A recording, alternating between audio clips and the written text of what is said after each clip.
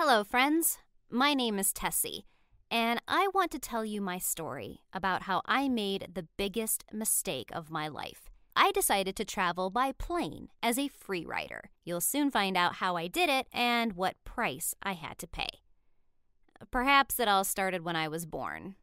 Well, every story begins with the birth of its character, doesn't it?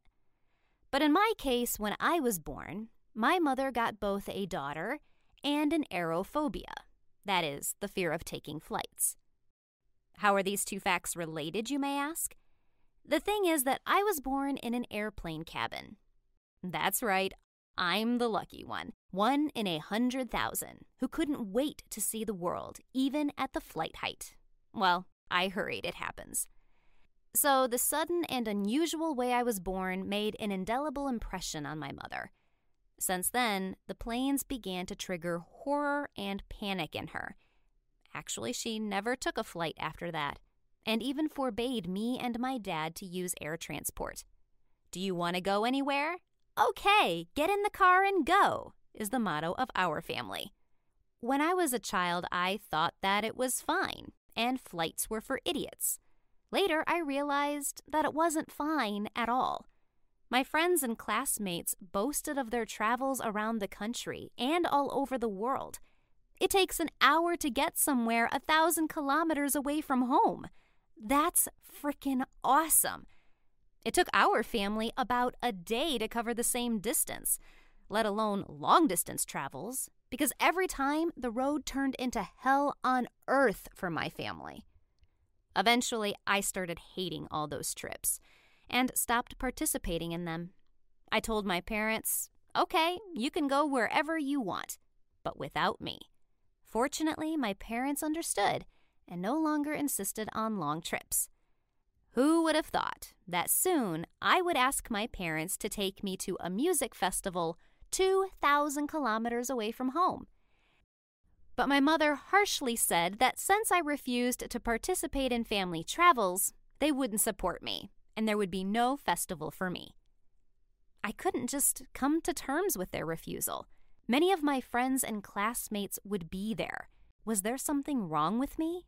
Anyway, I deserved that trip. I studied well at school. I advanced forward in music. There was every reason to please me, and my parents simply wouldn't do it. Then I asked my mother to buy me a plane ticket so that I would fly to the festival with a group from the class headed by the teacher. But I had no luck here as well. Mom told me that I shouldn't even think about planes, at least until I come of age. After that, I finally lost my temper, said a bunch of mean things to my parents, and decided to boycott them. I stopped talking to them, hardly ate, and refused to go to school. Either I go to the festival, or you'll see me turn into a bad girl, I said. Anyway, why should I suffer because of my mother's hang-ups? I was young, and I wanted to enjoy my life to the fullest instead of sitting over textbooks and books. It drove me nuts. Unfortunately, my parents didn't meet me halfway, and on the day of the festival, I decided to try to fly to my destination on my own. I had no money, no ticket, and no documents. There was a movie that inspired me to do this. The main character of the movie traveled the world in a wheel well of an aircraft. It worked for him, so it would work for me too. The hardest part was getting to the runway and understanding which plane I needed so that I wouldn't end up somewhere in Africa. On the appointed day, I told my parents that I went to school, but I went to the airport instead. Fortunately, there was only one plane of the airline I needed on the airfield, and it was closer than the rest. I climbed over the fence, quickly ran to the wheel well, and climbed inside at once. Well, now I just had to wait for takeoff. It turned out to be even easier than I thought. Why didn't I figure out such a cheap way of traveling before? Soon the plane's engines started up and deafened me. I didn't even think that it was that loud, so I put on my headphones and turned on the music. We started moving in a few minutes, and it seemed very exciting to me. It was almost like a first-class travel. But I wasn't excited for very long, because the plane began to build up speed in a couple of minutes, And since I hadn't flown before, the acceleration speed was an unpleasant surprise for me. I hit my face against the wall, and my nose started bleeding. After that, I was literally pinned to that wall and couldn't pull myself away from it. Moreover, those huge landing gear wheels almost crushed me. Fortunately, it didn't last long. Soon we began to take off, and I was able to pull myself away from the wall. But now my back was pinned to another wall, apparently due to the vertical position of the airplane. To tell you the truth, the beginning wasn't very good. If I knew what would happen, I would have sat down differently and taken a pillow, or at least a blanket with me so that I wouldn't hit against the hard walls. I hoped that I would be able to relax at least a little after takeoff, but I was disappointed again. The higher the plane flew, the more I froze. I swear to God, it felt like I was in a freezer. I clattered with my teeth and tried to keep myself warm with my breath. I don't know how long I was in a state like this. Maybe 10 minutes, maybe 15. But then I started having difficulty breathing. It took me a lot of efforts to take a breath. I began to lack oxygen, and I started to panic because of this. At that moment, I realized that my death was inevitable, and I fainted. I came around because someone was slapping me hard in the face. They slapped me so hard that my head was nearly ripped off. It was a flight mechanic who was inspecting the plane after landing. As soon as I opened my eyes, he called for help on the radio, and an ambulance appeared in a minute.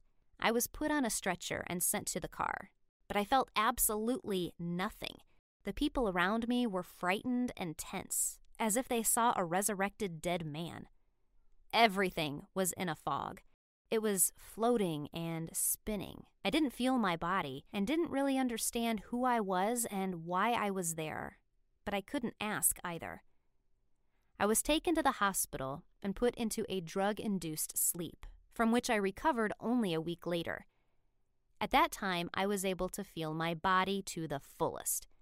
Every part of my body hurt. I opened my eyes and started screaming and crying all at once. After that, I was injected with a painkiller. Only then was I able to properly assess the situation. I looked at my hands. One of them was missing 2 fingers. There was only 1 toe left on each foot. I asked the nurse what had happened to me, and then she invited a doctor to come over. He said that I had been flying in the wheel well of a plane, which wasn't hermetically sealed at all. Therefore, during the climb, I had difficulty breathing and fainted. And because of the very low temperature of about 60 degrees, I got a lot of frostbite, and my fingers had to be amputated. However, the doctor encouraged me and said that I was very lucky to have survived.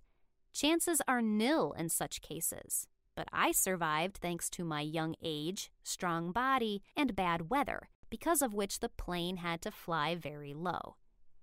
He also said that since I was unconscious upon landing, I could have easily fallen down from a height of 500 meters when the landing gear wheels were extended. Only the one who was born under a lucky star would survive, the doctor said. Under a lucky star and a plane, I added.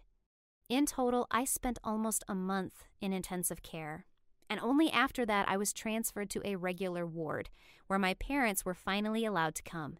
They cried so hard and apologized for the fact that they hadn't kept an eye on me properly. I don't even know which of us was more to blame for the situation, but I'm still very angry with my parents. I understand that I'm wrong, and I was the one who did the thinking here, but I can't help myself. I think that they were too unflinching, and if they were a little more compliant, everything would have turned out differently. Although, perhaps, it's only my emotions. It's been almost a year since the tragedy. I had to learn to live without fingers and walk without toes. I was able to learn this, but I still didn't get used to breathing with half of my lungs. Still, my body was very badly damaged that day, and the consequences of my stupidity will stay with me forever. And most importantly, my mother was still able to achieve her goal. After everything that happened, I will definitely never take a flight in my life. It was my first and last flight, after which I began to fear planes more than anything else. Sometimes I have dreams about flying. I used to like such dreams. Now I wake up in a cold sweat and can no longer fall asleep. I start to panic and nearly faint even when I see a plane in the sky.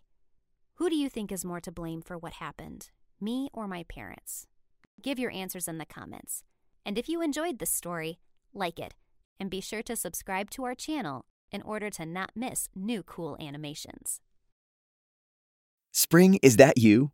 Warmer temps mean new Allbirds styles. Meet the new Superlight collection, the lightest ever shoes from Allbirds, now in fresh colors. These must-have travel shoes have a lighter-than-air feel and barely-there fit that made them the most packable shoes ever. Plus, they're comfy right out of the box. That means more comfort and less baggage. Experience how Allbirds is redefining comfort. Visit allbirds.com and use code SUPER24 for a free pair of socks with a purchase of $48 or more. That's ALLBIRDS.com, code SUPER24.